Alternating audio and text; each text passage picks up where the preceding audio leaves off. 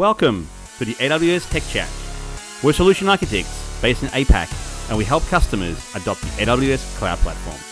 In each episode, we talk about the latest and most interesting technical developments in the world of AWS Cloud. We bring you the AWS Roundup and deep tech dives into topics of interest.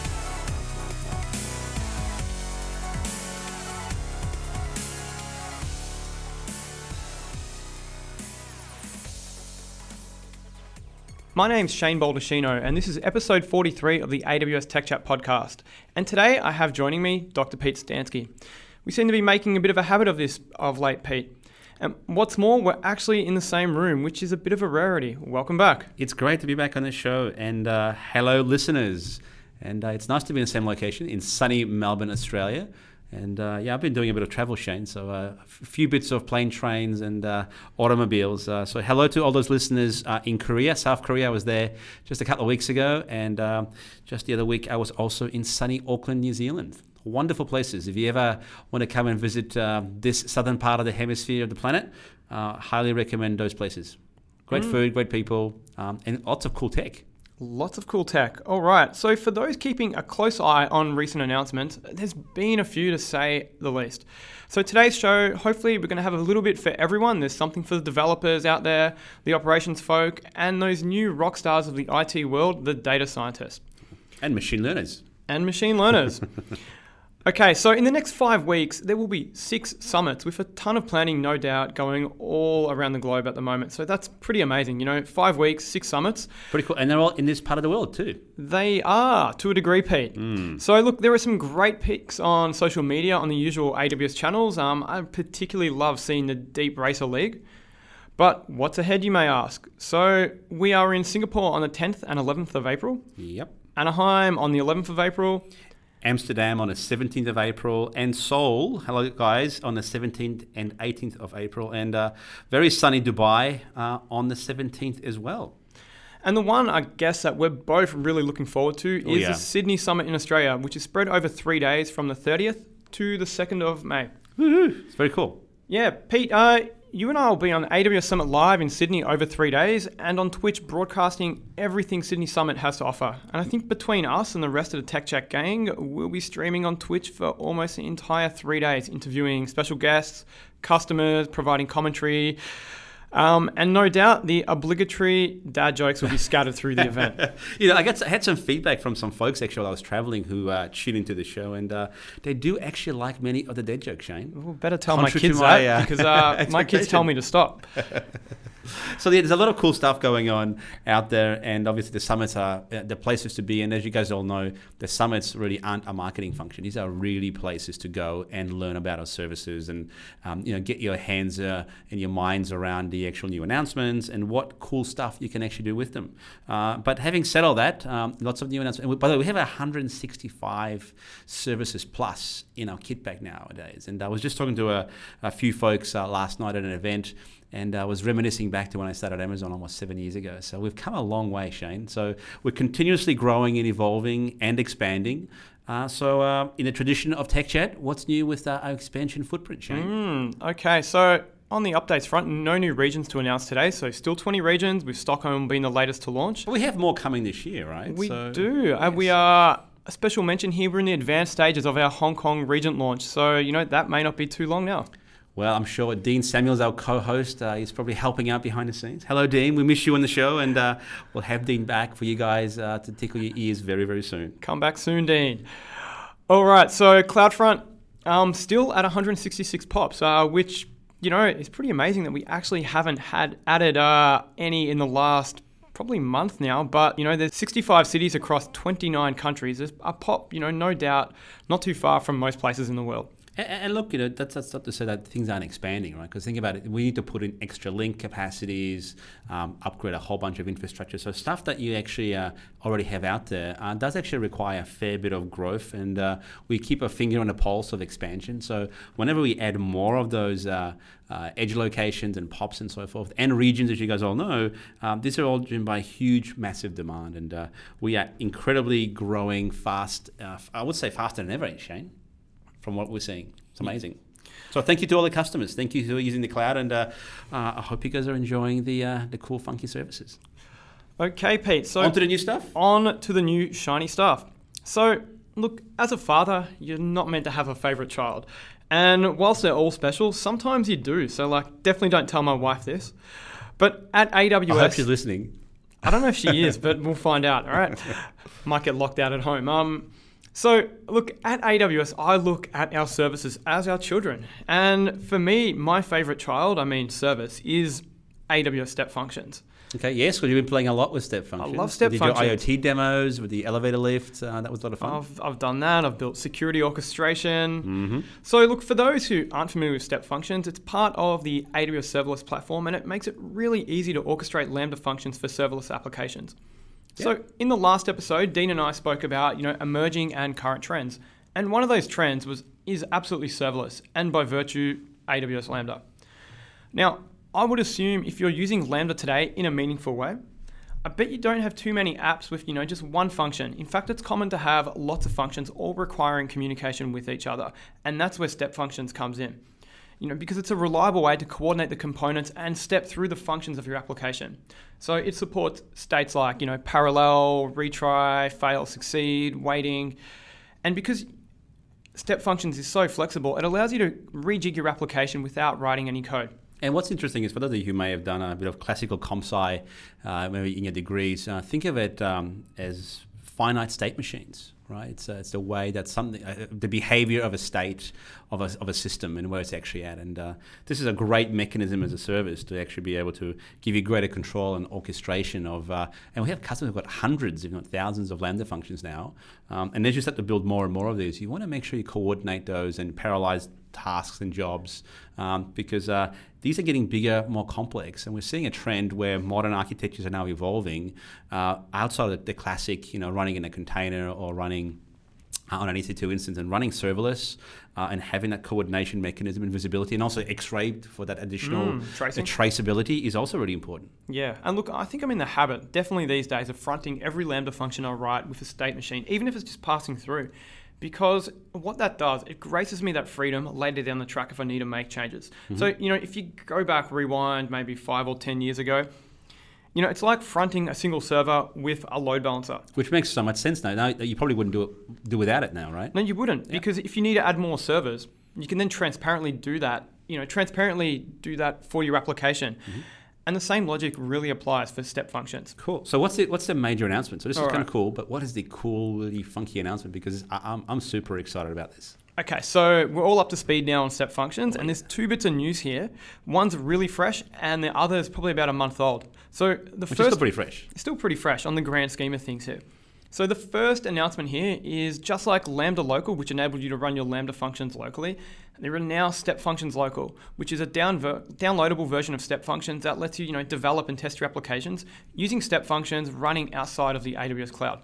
So Shane, there could be a whole reasons why you would want to do this. This could be probably a part of your build environment, your pipeline. You want to be able to control the transitions and so forth. So tell me a little bit more about sandboxing this. Yeah, okay, so there's 2 ways to run step functions locally. Firstly, you can download a jar package, which you could run, it's just a Java-jar and the jar name. Because that's kind of like what we did with DynamoDB, running it locally. Yeah, absolutely. And this is good, if your local environment has Java installed, maybe you're running on a Mac, etc. Is this where we mentioned Corretto?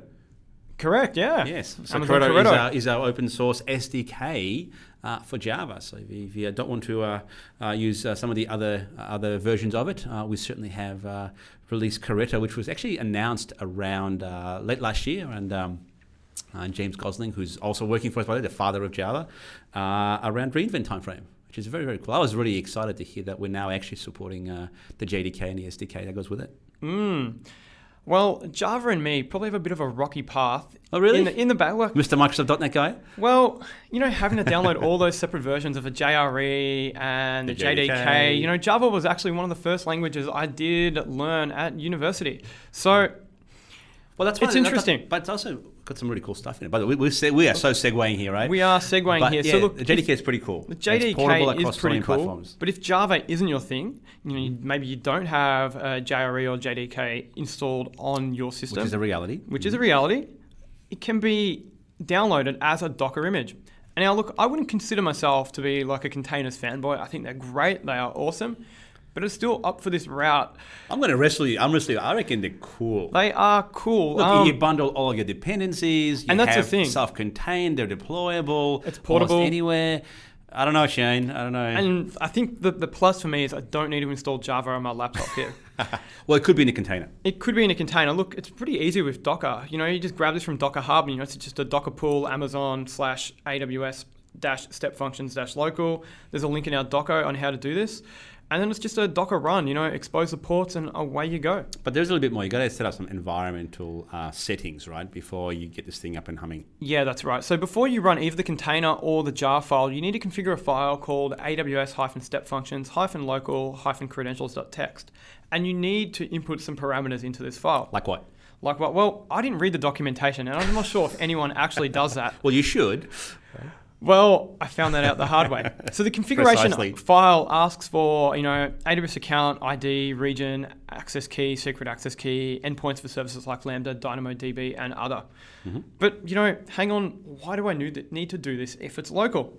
Exactly. So why would you? Well, the documentation will tell you this. But by default, Step Functions Local allows you to use fake account credentials. And the region is set internally to US East, North Virginia. Hang on, fake account credentials? Fake account credentials. But if you want Step Functions Local to interact with systems inside the AWS cloud, that's when you need to configure credentials and region. Okay, right. So just to be clear, so the fake account credentials are just to get connectivity into the local running instance of it, which doesn't actually look up anything in IAM. But if you do want to connect to the real AWS endpoints for other services, that's why you need those additional credentials. Correct, yeah. Right, cool. We just saved you in the actual documentation. How cool is that? Where were you last week, Pete, when I was having a bit of a play? So look, to access Step Functions locally, it's available on port 8083 by default. Obviously, you can change the port you expose your container on if you're running containers. To access Step Functions locally, just use the endpoint URL parameter. Mm-hmm. So for example, using the AWS command line, you'd probably do something like AWS step functions --endpoint -URL HTTP localhost and the port. So that's 8083. Yep. And if you're running Step Functions Local, you may actually want to complement that with Lambda Local or DynamoDB and wrap this all together with SAM. But I think probably, Pete, this may be a story for another day. I reckon, but I see an opportunity for somebody who wants to take up the challenge. Put it in the GitHub, claiming that Shane and Pete suggested this.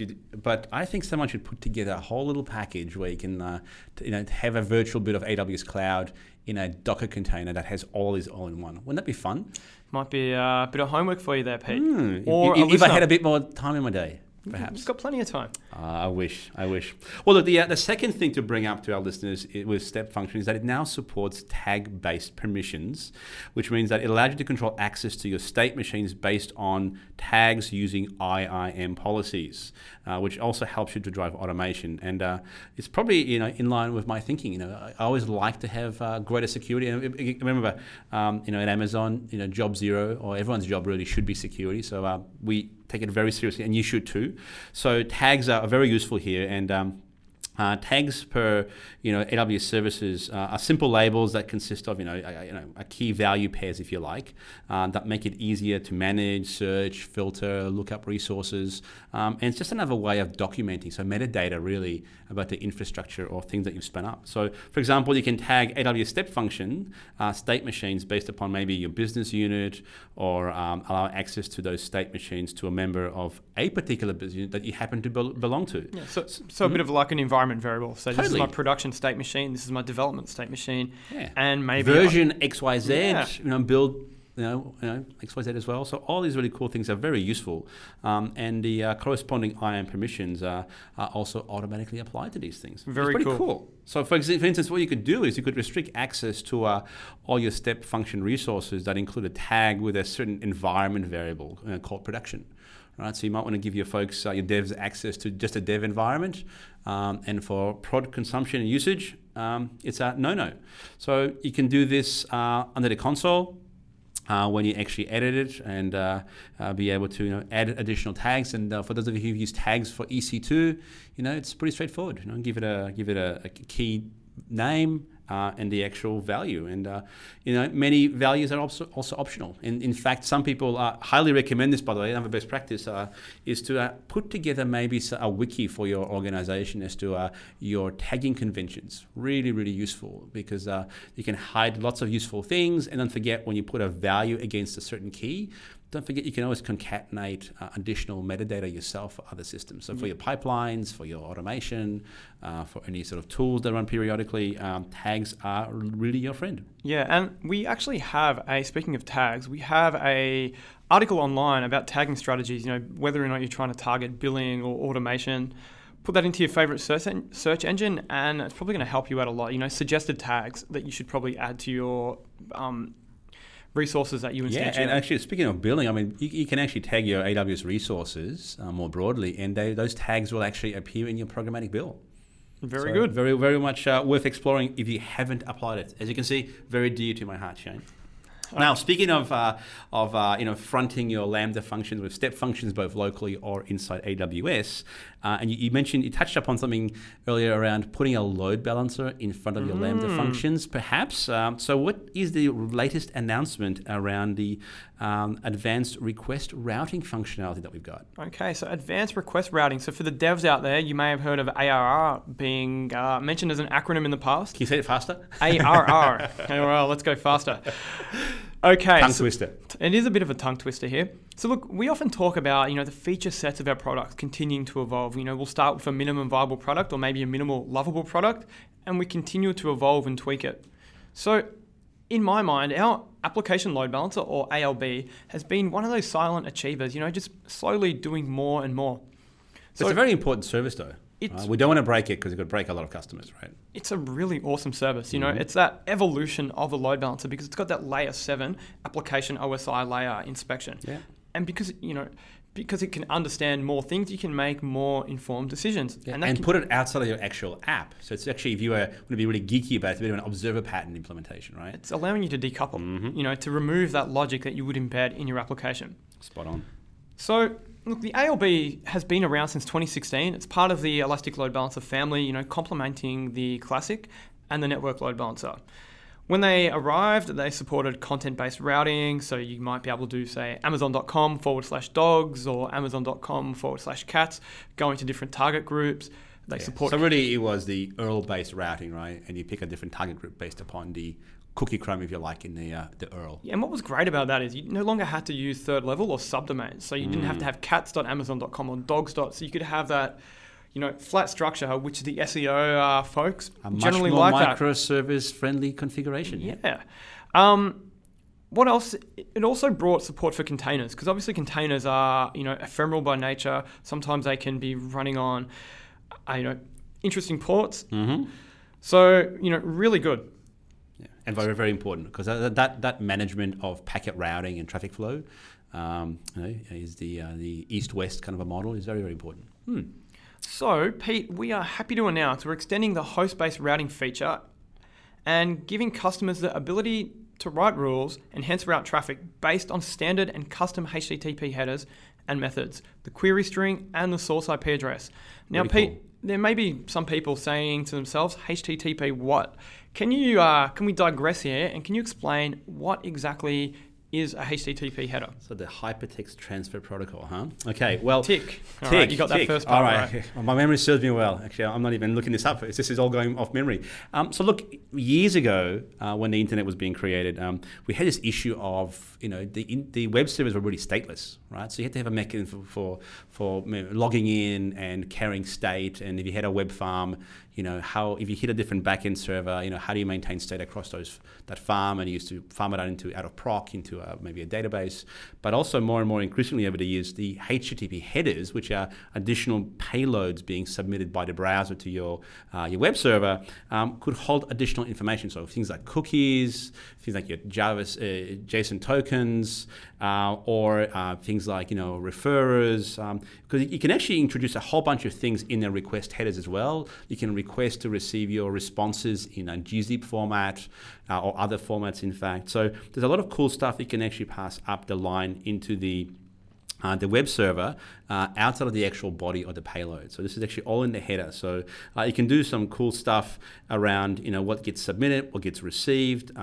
It also holds the actual virtual host name that you're trying to address if you have multiple web servers being like a host header. Host header. And I think an exactly. easy way to see all this stuff is, using your favorite browser, they often will have an inspector or debug mode. You'll be able to see the request and response headers that have been exchanged between your browser and the corresponding web server receiving the request. Yes. It's a geek alert. Get ready for a lot of gump, a lot of noise in those things, because there's a lot of stuff being passed up and down the line. But what's really interesting about this is that we now give you mechanisms, the ability to create rules that can actually control the behavior of the routing.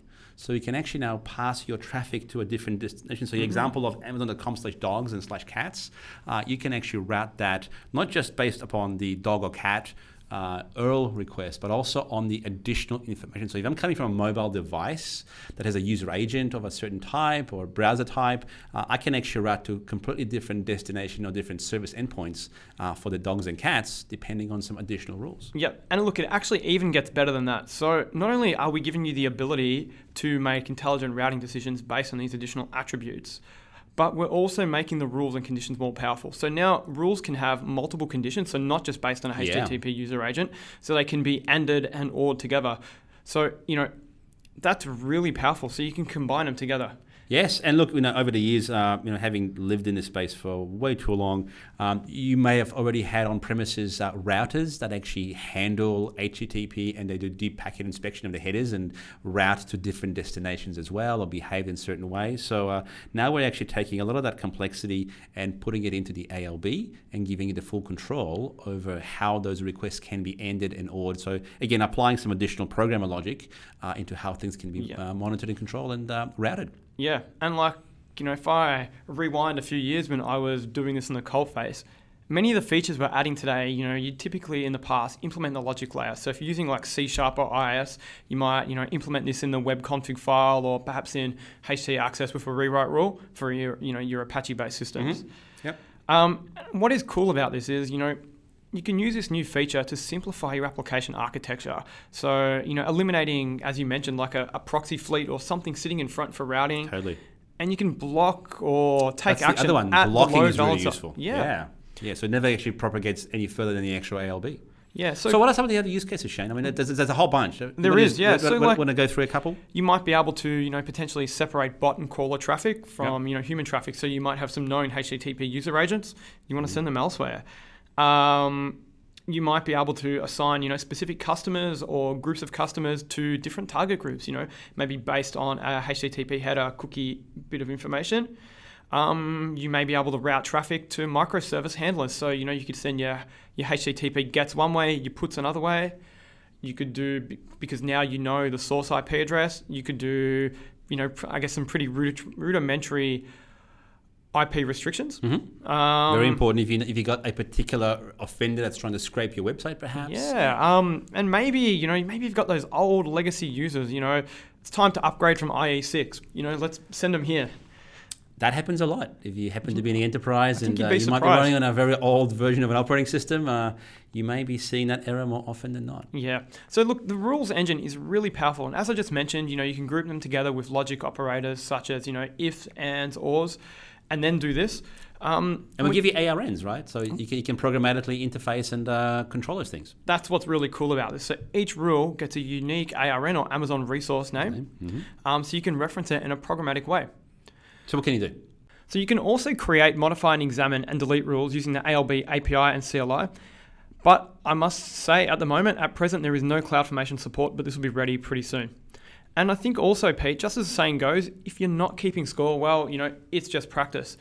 You can look at the rule evaluations and HTTP fixed response count in CloudWatch, which is, I think a great way to give you an idea of actually how effective your rules are and how your traffic is routing through. And look, it's very important. I mean, if you had rules, that's one thing, but if you couldn't actually see what's going on, it'd be pretty much a black box. You wouldn't know what's being evaluated, whether they're actually being implemented or used. So very nice integration into CloudWatch. So Shane, is there any limits we need to be aware of here? There is. Okay, so each ALB can have up to 100 rules. And look, considering you can and or if and have multiple conditions, 100 rules is A lot. It's a fair bit. Can't really see any To reason. be honest, there really that many. Well, right? it probably becomes an overhead of managing. Yes, but look, again, over time, and again, I've seen this with on-premises equipment, when they did actually implement rules in the routers themselves, they did actually get out of control. So you don't want to have too many. You want to be very pragmatic about what you can and can't do. Now, what about rule evaluations and rule matching, Shane? Is there anything else we need to tell our listeners about priorities and so forth? Yeah, okay. So the rules are powered by string matching. So test well and double check your rules are functioning, as expected. The match rule priority and actions executed fields in the ALB access logs can help when debugging and testing. And I think finally, Pete, AIR is available in all AWS regions where ALBs are available. Hooray, go check them out now. Absolutely. And, I'll be playing with those shortly. So Shane, we often talk about eating one's own dog food, right? And the best way to do that is to play the platform and walk in customer shoes. So question for you, Shane. Do you ever receive notifications about EC2 pending reboots from us? Yeah, look, not that often, but from time to time I do. And I think given the scale that we run at, there are cases when we need to schedule events for EC2 instances. This could be, example, maybe the underlying host needs a reboot. It could be a stop or start event. It could be maybe even a retirement because, we need to lifecycle out our equipment. Totally. They don't occur frequently, but yes, they do happen, Pete. So when you get those emails, what do you do? What do I do? Yeah. Well, look, for me at the moment, most of the time, I'm just having a bit of a play, so it's nothing too serious. So you're not running production platform of cats and dogs and... Funnily enough, I'm not. I'm actually quite busy these days. Who would believe that? Yes. But look, those emails, they generally provide, details about the event, including a start and an end date. And depending on the event, sometimes you're actually able to take action yourself, by bringing this forward and rebooting at a time, that may be more convenient for yourself if you do that yourself. Mm-hmm. But that can be tricky though, because you don't want to be at work all the time, right? So sometimes you may actually want to schedule. You may, yeah. So I'm pleased to say that we have a new feature, which gives you the ability to actually pick up the time for when you want to schedule a scheduled event to take place. So in this case for EC2, when you actually perhaps want to do that reboot, or you have off-the-shelf applications, like databases. Often, you need to be very careful when you turn them on and off because you don't want to impact the users or the production environment.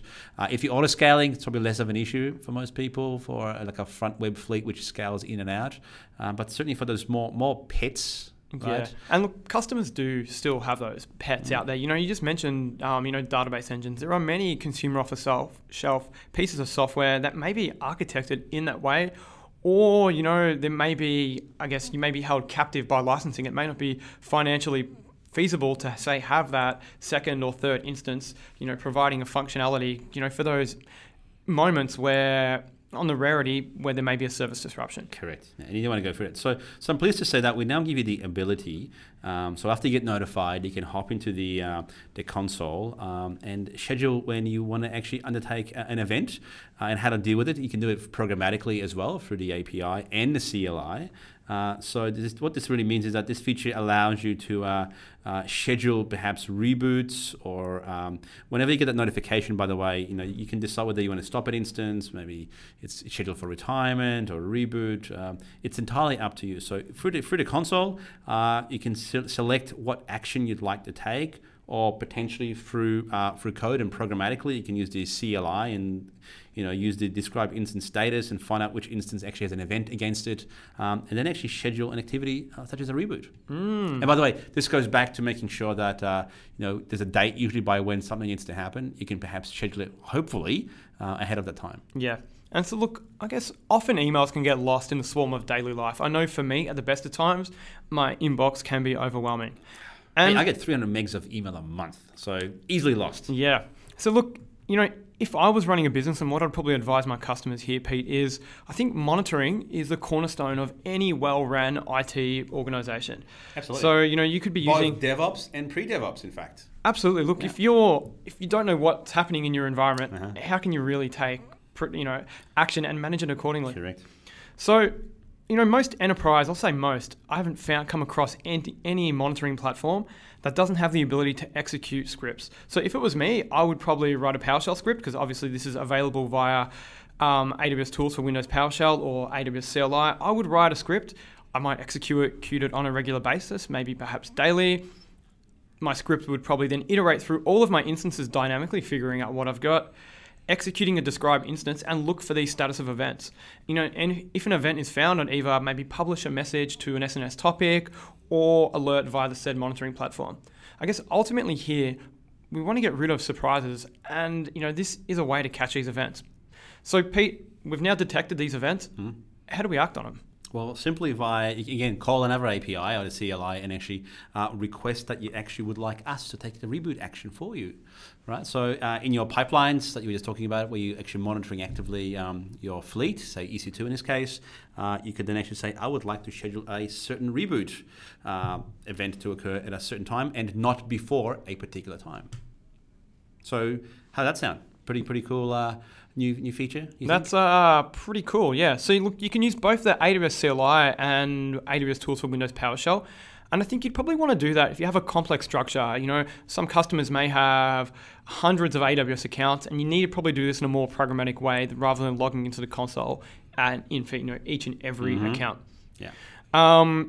So if you are using... Yeah, so any tips, things to consider, be aware of? Because while we give you this, with great power comes great responsibility, and also knowing what you could, cause yourself accidentally. What are some of the things you should be aware of if you are going to be using this new feature? There are a few things to take note of here. So my ninja tips here, Pete, are only reboot events with an event deadline can be rescheduled. So the event can be rescheduled up to the event deadline date, and the event deadline column in the console and not before date line in the CLI or Windows PowerShell indicates the event if it has a deadline or not. Yeah, so in other words, pay close attention to when the events actually need to happen, right? So if you're going to reschedule something, it must be done 60 minutes prior to the event deadline. Mm-hmm. Only reboot events that have not yet started can be rescheduled, which makes sense here. Mm-hmm. And if you reschedule multiple events using the console, the event deadline date is determined by the event with the earliest event deadline date. So in other words, the first one in line. Correct. In the timeline. Got it. So what about if you've got an instance that's going to be rebooted that is using Instance Store? These pose a few... I would say be very careful. I would say be very careful as well. And these pose a unique challenge. So if you want to maintain normal operation here during a scheduled maintenance window, what you can do is launch a replacement instance from, I guess, your most recent AMI, or maybe take a new one. Migrate all the data necessary to a replacement instance before that window, and then terminate the original instance yourself. If it was me, I'd want to have full control of this. Totally. And do this myself. And test if you are going to. We have some customers who do some really clever stuff on those ephemeral volumes of disk. And they do some really clever things like running BRFS and replicating volumes and journaling file systems between other instances. But I also have situations where customers did not know they were even running or weren't aware they were actually using an ephemeral instance, and when they basically stopped and started it, they lost everything. And I have one customer, so don't be that customer, who had 15 databases which they hadn't backed up on an Instance Store. And we don't have backups of those. Ouch. So bye. Yeah, and look, there are valid reasons why you'd want to do that. Like, some database architectures may use a share nothing architecture, and as you just mentioned, replicating between instances. But look, hopefully, your instances are using EBS back storage, which I guess due to the decoupled nature makes this process, just that little bit easier. Yeah, but look, TempDBs are a great candidate for sitting on an ephemeral volume. I mean, that's something that you don't really need. You don't really care because it'll be recreated. Blow it away, right? And they can get quite big, mind you. Yeah. Right? So maybe not your statement of record. Probably unless not. Unless it's being replicated. Indeed. All right, Shane. So just a quick one to close out the show. At AWS, we want to put machine learning in the hands of every developer, and we've been trying to democratize this technology for quite a while. And SageMaker is a great example of us helping, take machine learning to almost everyone's hands, including my kids, by the way, who had to play with it a few weeks back. So, wow, kind of unusual. So as you guys know, some time ago we launched EC2 Deep Learning AMIs, which provide machine learning practitioners and researchers with basically all of the bits and pieces, all the frameworks, all the runtimes, all the configurations set up with all the tools to help you accelerate deep learning in the cloud at any particular scale. So that was really cool, really well received. But as always, that's not enough. So we know how fast this technology is actually moving, Shane. How fast is it actually moving, Pete? Really fast. The whole thing about internet time, I think we're truly living in that. And I've been actually joking lately, we're living in AWS time, which I think is a little bit faster, but perhaps I'm a little bit biased with 300 megs of email coming into my inbox every month. It's every month or every day? Every month. Oh, well, actually, it feels like every day, but did a math, it's still a lot. So what we've done is I listened to our customers, Shane, and they told us that they've actually been using EKS and ECS, so our container services.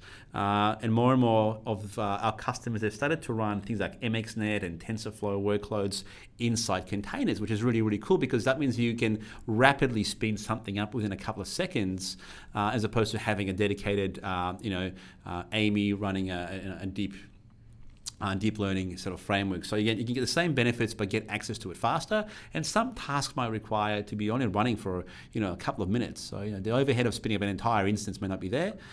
So why not use containers to actually help you launch deep learning containers inside of Docker? Yeah, look, it's a sunk cost for many customers who will have that existing container orchestration, platforms out there. Yeah, it's really useful, right? So these deep learning containers basically help us to distribute ML workloads more effectively across those clusters. So you are actually leveraging, if you have a cluster that's potentially underutilized, why not actually use those spare CPU cycles to train something, right? And get that scalability really, really quickly. And just to give you a heads up, there are two images, so container images, with lots of variation in each one. So there's one for TensorFlow and the other one for MXNet, and we plan to release a whole bunch of other frameworks to go with it. So you can actually go and grab it out of the Elastic Container Registry, ECR, and these are actually free. So if you look at the ESR, you will see that there are multiple containers available with different names, with different parameters that are configured inside those containers. So things like whether it's the framework of TensorFlow or MXNet, what mode, so whether you're training or inferencing, because again, you use and the same frameworks that you run the inference of after you've trained something. By the way, and you can train these on the same nodes, which is another benefit. The environment, now, whether you're depending on the actual CPU that's underlying on that instance, or you need a GPU, so there's a variation. So it'd be in like the actual, a P series, correct? ECS, EKS Spot on. fleet Versus an M series, right?